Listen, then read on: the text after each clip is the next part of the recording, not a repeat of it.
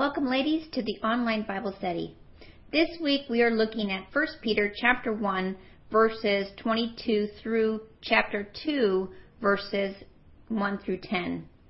Now here Peter continues to show us how to live holy lives. Now we were going to examine in 1 Peter chapter 1, verses 22 to chapter 2, verses 2, that holy living demands purification. And then Peter will exhort us to practice holy living as we further look at verses 4 through 10 in chapter 2. So let's open our Bibles to 1 Peter chapter 1, and let's read verses 22 to 25. It says, "Since you have purified your souls in obeying the truth through the Spirit in sincere love of the brethren, love one another fervently with a pure heart, having been born again, not of corruptible seed, but incorruptible, through the word of God, which lives and abides forever. Because all flesh is as grass, and all the glory of man as the flower of the grass. The grass withers, and its flower falls away, but the word of the Lord endures forever. Now this is the word which by the gospel was preached to you." So here we see that believers are to love one another because they have purified their souls. Now this just means that the soul of a true believer is cleansed of sin. You remember last week we showed how your sins, past, present, and future, have already been forgiven at the cross. That Christ paid the price once and for all with His precious blood, and that we should be a holy, acceptable to God now. Now sometimes you would think that those who walk in hope and holiness would be able to walk in harmony. But this is not always true. As we all know, people are people, no matter if they are Christians or not. We all have a sin nature, and that's what gets in the way of walking in harmony. Now speaking of not walking in harmony, I received a report this week that was a bit disturbing. Their latest news report said that there are 5 terrorist cell groups that have been operating in many of the churches today. They have been identified as been sleeping, been arguing, been fighting, been complaining, and been missing. Their leader, Lucifer, been working. Now, he has trained these groups to destroy the body of Christ. The plan is to come into church disguised as Christians and to work within the church to discourage, disrupt, and destroy. However, there have been reports of a 6th group, a tiny cell known by the name of Ben Prayin. Now, this is actually the only effective counterterrorism force in the church. Unlike other terrorist cells, the Ben Prayin team does not blend in with whoever and whatever comes along. Ben Prayin does whatever is needed to uplift and encourage the body of Christ. We have noticed that the Ben Prayin cell group has different characteristics than the others. For instance, they have been watching, been waiting, been fasting, and been longing for their Master, Jesus Christ, to return. There is no church that is exempt. However, you can spot them if you've been looking and been going. Well, this is just a little humor to get a point across that we need to watch these types of what they would consider terrorist groups and learn to walk in harmony.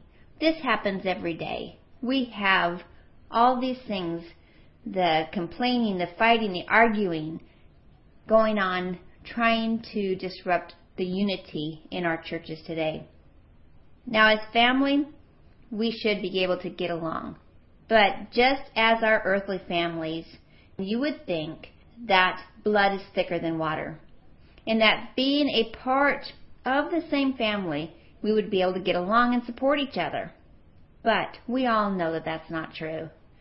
We all have family members that we simply do not get along with.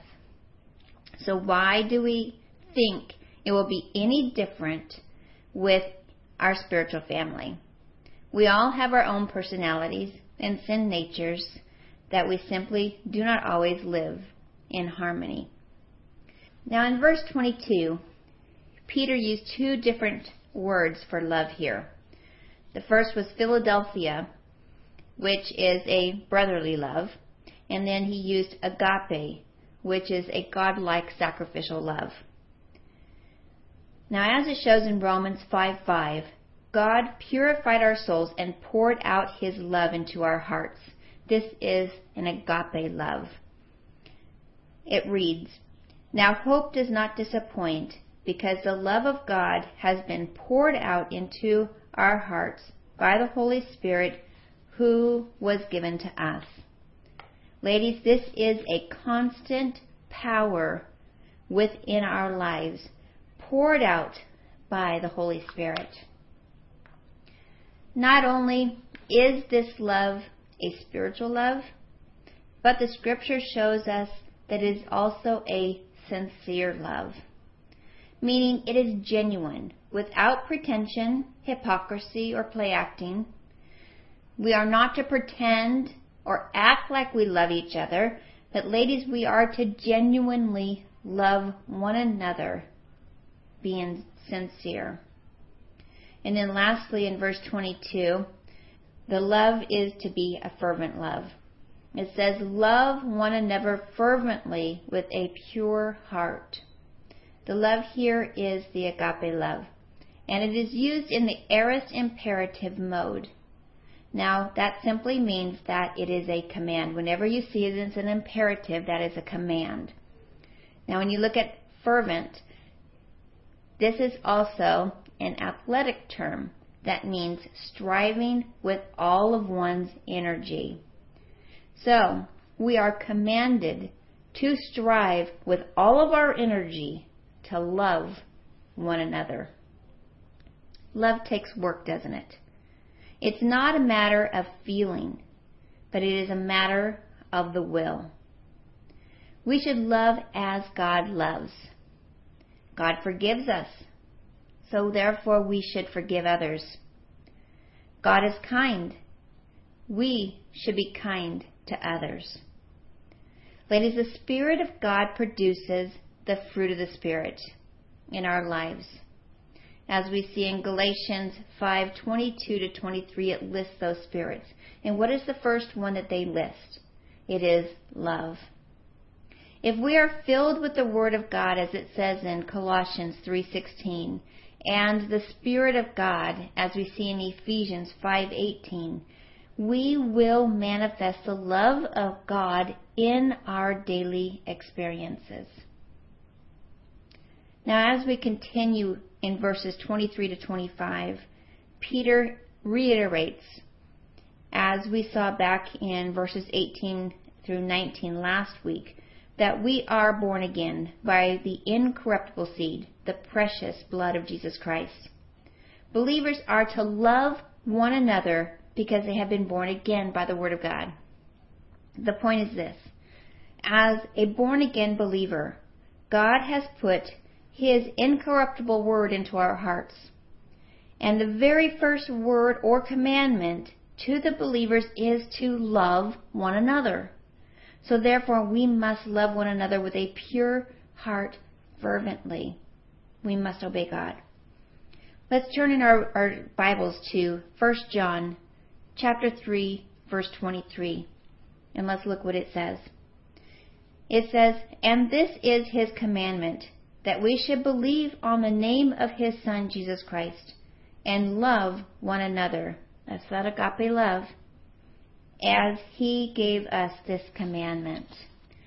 Peter continues on and contrasts the frailty of human nature with the enduring character of God's Word by referring to Isaiah 40, verse 8, where it says, "The grass withers, the flowers fade, but the word of our God stands forever.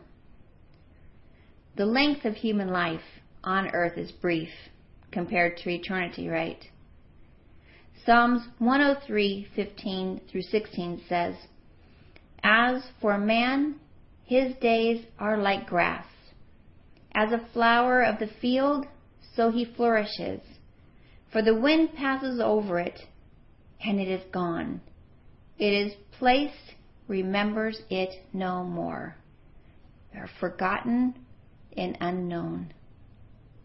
But in contrast to a very temporary existence, the living, holy Word of God will endure forever.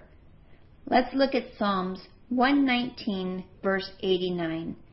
It says, "Forever, O Lord, your word is settled in heaven." Life here is fraught with continual anxiety and uncertainty. But with the Almighty God, there is no change and no death, only eternal life and calm assurance. We are the family of God and are going to be living together forever. Therefore, we are to live and act like the family of God. We are to love one another with a pure heart fervently. Let's look now to chapter 2, verse 1. It says, "Therefore, laying aside all malice, all deceit, hypocrisy, envy, and all evil speaking." Notice this verse starts off with "therefore." In view of the transitory quality of human life and the permanence of the divine word, Peter here is exhorting believers to change their lifestyle. He lists 5 sins of attitude and speech, which, if harbored, would drive wedges between believers. Malice is wickedness. Deceit is craftiness, using devices, words, and actions to get what we want. Hypocrisy is play acting. Jealousy is envy. And evil speaking is backbiting. We need to watch these attitudes. Peter exhorts us to get rid of these traits, to cast out these impure desires and motives. Instead, he exhorts us to feed on wholesome spiritual food that produces growth. Let's look at verse 2. It says, "As newborn babes, desire the pure milk of the word, that you may grow thereby." The word desire here is in the aorist imperative. Again, we are looking at a command.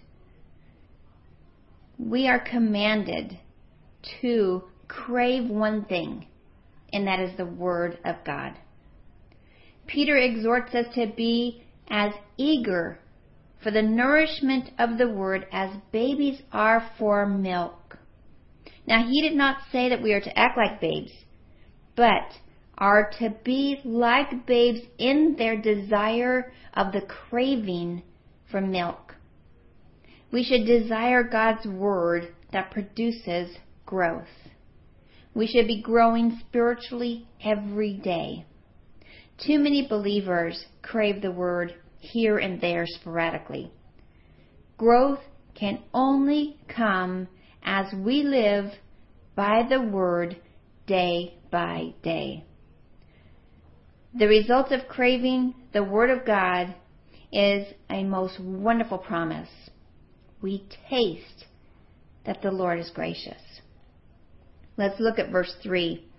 It says, "If indeed you have tasted that the Lord is gracious."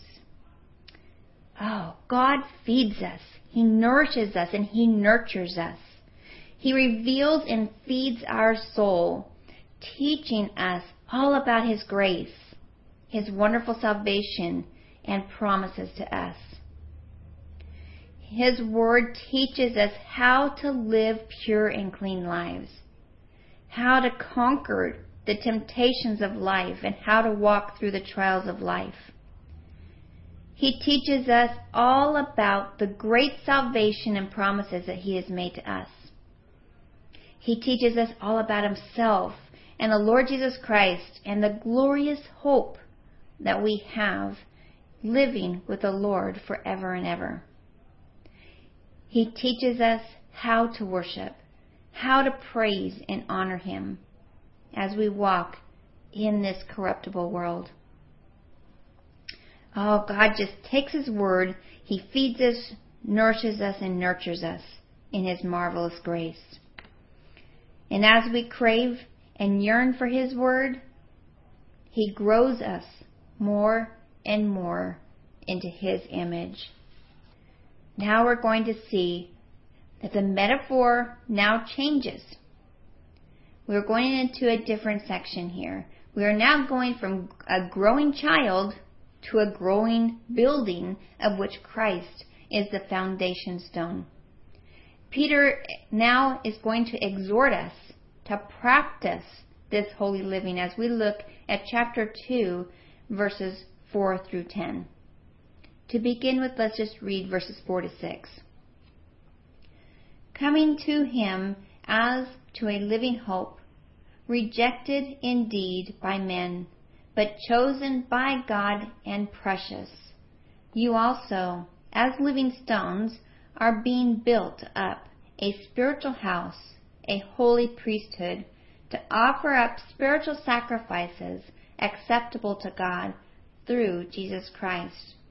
Therefore, it is also contained in the Scripture, Behold, I lay in Zion a chief cornerstone, elect, precious, and he who believes on Him will by no means be put to shame. Ladies, this is a picture of the great house of God that He is building, the church of the Lord Jesus Christ. Jesus Christ is the chief cornerstone of the church, as we see in Ephesians 2:20, where it says, having been built on the foundation of the apostles and the prophets, Jesus Christ Himself being the chief cornerstone. Verse 4 says, as you come to Him.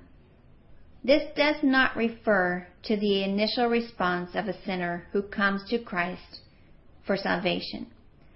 The participles tense and voice here in the Greek, which is the present passive middle participle, indicates that this coming is a personal, habitual approach. It is an intimate association of communion and fellowship between believers and their Lord. So the first step in practicing holiness is fellowship with Jesus Christ, the living stone. Here Peter used a unique figure of speech. Notice that in verse 3 of chapter 1, he referred to a living hope. And in chapter 1, verse 23, he is the living word. And then here we see in chapter 2, verse 4, he referred to Christ as the living stone. You get the picture here? He is living. He is not dead. Peter gave a full description of Jesus Christ the stone. He is a living stone because He was raised from the dead in victory. He is the chosen stone of the Father, and He is precious. We have a picture here of Christ, who is the cornerstone. The cornerstone is the supportive stone, and all the other stones are placed upon it and held up by it. When we turn to God and lay our lives upon the foundation stone of Christ, we become a part of God's spiritual house. We shall never die or waste away, but we shall live permanently forever and ever in God's spiritual and eternal home. We are identified with Christ. For he is the living stone, and we are like living stones, it says. As we become more like him, further conformed into his image, then we are being built into a spiritual house. Jesus told Peter in Matthew 16:18 that on this rock I will build my church. Now, as we see in 1 Peter 2, verses 4 to 5, Peter clearly identified Christ as the rock on which his church is built. Christ is the cornerstone, the living rock. Verse 5 goes on to say that we are holy priesthood. Now, in the Old Testament period, the priests born of the tribe of Levi were the only ones that could go into the Holy of Holies to represent the people. Today, we are all priests. The veil of the Holy of Holies was torn down when Christ was crucified, and we now have the awesome privilege of coming to the presence of God 24/7. The priesthood of the believer is one of the greatest teachings of the Scripture. Just imagine, we stand before God as a priest, as one who has access to God's presence at any time of the day. Ladies, there is no reason whatsoever as to why we should ever be overcome by any problem or trouble in our life. We are in the house of God. We can approach him anytime and receive whatever we need to meet the demands of life, whether it be wisdom, provision, resource, or strength. In verses 6 through 8, Peter quotes from the Old Testament. He quotes Isaiah 28:16, where Christ is the chosen and precious cornerstone. We trust in Christ, don't we, as a building rests on its cornerstone. Peter's second quote is from the Psalms 118:22, where he shows those who have rejected Christ, the stone. And then his third quote is from Isaiah chapter 8, verse 14, where those who rejected Christ stumbled because of their disobedience. All who do not receive Christ as their Savior will one day face Christ as their judge, which will lead to eternal condemnation. Now, Peter closed this portion of his letter with an encouragement, with a moving exhortation to practice holiness. Let's look at verses 9 through 10. It says, "But you are a chosen generation, a royal priesthood, a holy nation, his own special people, that you may proclaim the praises of him who called you out of darkness into his marvelous light, who once were not a people, but are now the people of God, who had not obtained mercy, but now have obtained mercy."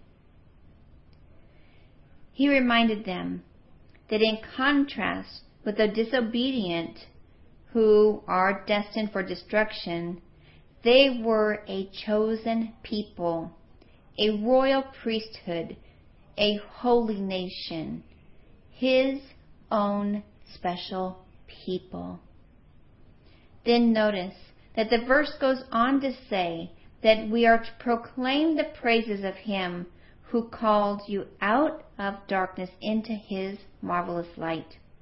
Now, the word praises here could also be translated eminent qualities, excellencies, or virtues. Ladies, there is a lot of darkness in this world, and our lives should radiate this marvelous light into which God has graciously called us. His light should be shining through us, and it will if we are walking in holiness. We belong to one family of God and share the same divine nature. Remember, Peter was writing to 5 different cities within this providence, but we all have one family. No matter where we are in the world, we are under one family, not different denominations, not different families. We are under one family, and that is the family of God. We need to be an example to those around us and walk in harmony. When we as believers are walking in harmony, people see that. But think about when you are not walking in harmony. What kind of message is that leaving to a dark world? Jesus Christ is the center of this unity. And if we keep our focus on Him, we will walk together. If we focus on ourselves, of course, what's going to happen? Yes, we will only cause division. Ladies, remember who you are. You are a child of the King.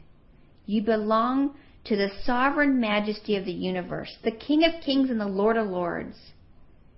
You can be in God's presence 24/7, day by day, hour by hour, moment by moment. We walk and live in open communion with Him. We need to have our lives reflected. We need to stop having disharmony within our family of God. And we need to make sure that we are not one of those that's causing disharmony, but that we are trying to pursue harmony and loving one another. Now next week we are going to be continuing in chapter 2 of 1 Peter as we look at verses 11 through 25. So until then, God bless.